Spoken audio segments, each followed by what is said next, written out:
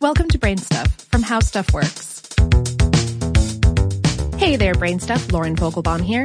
When British Prime Minister Theresa May proclaimed a new minister for loneliness in January, some people were a little incredulous.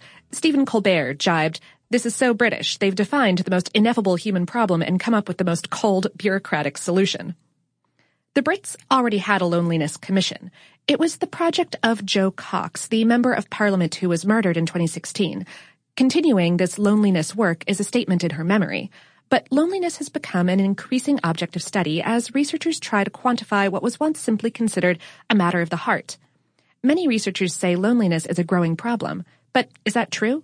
Are people really more lonely than they used to be? In Britain, 1 person in 10 is said to be lonely. And last year, a Brigham Young professor laid out the evidence for an epidemic of loneliness before the U.S. Senate Aging Committee. Psychologist Julianne Holt-Lunstad told the group that the average size of American social networks is decreasing, and more than 8 million older adults are now socially isolated.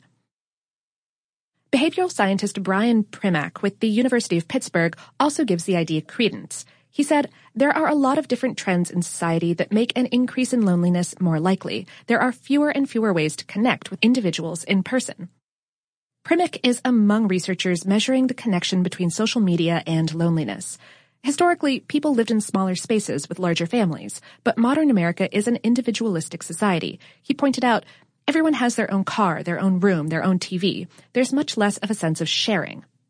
But we are social creatures who, over time, developed face-to-face ways of interacting, using eye contact, gestures, and other methods, he said. We're not interacting as much face-to-face anymore. We're using screens and automated menus instead. The automation of so many things makes us less likely to interact with other humans.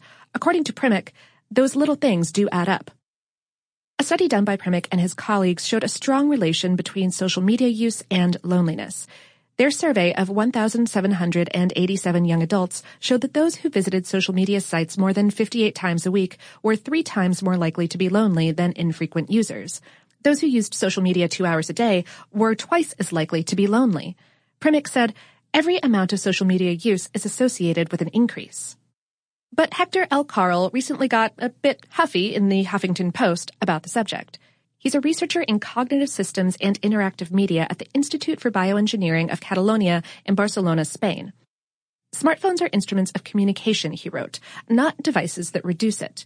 People on social media have larger social networks, and they're connecting in new ways.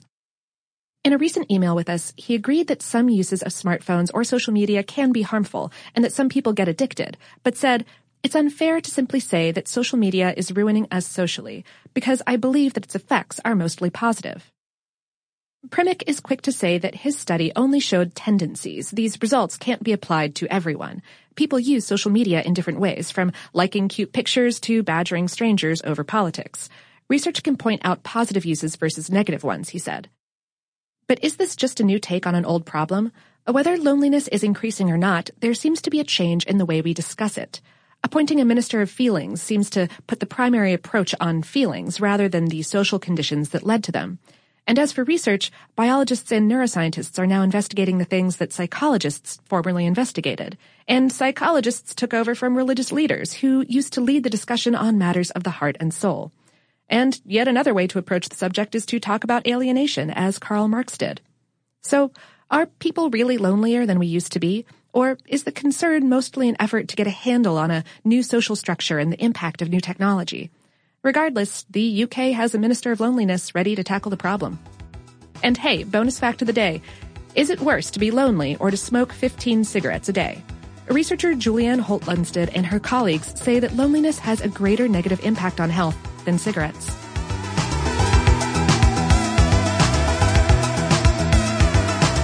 Today's episode was written by Stell Simonton and produced by Tristan McNeil.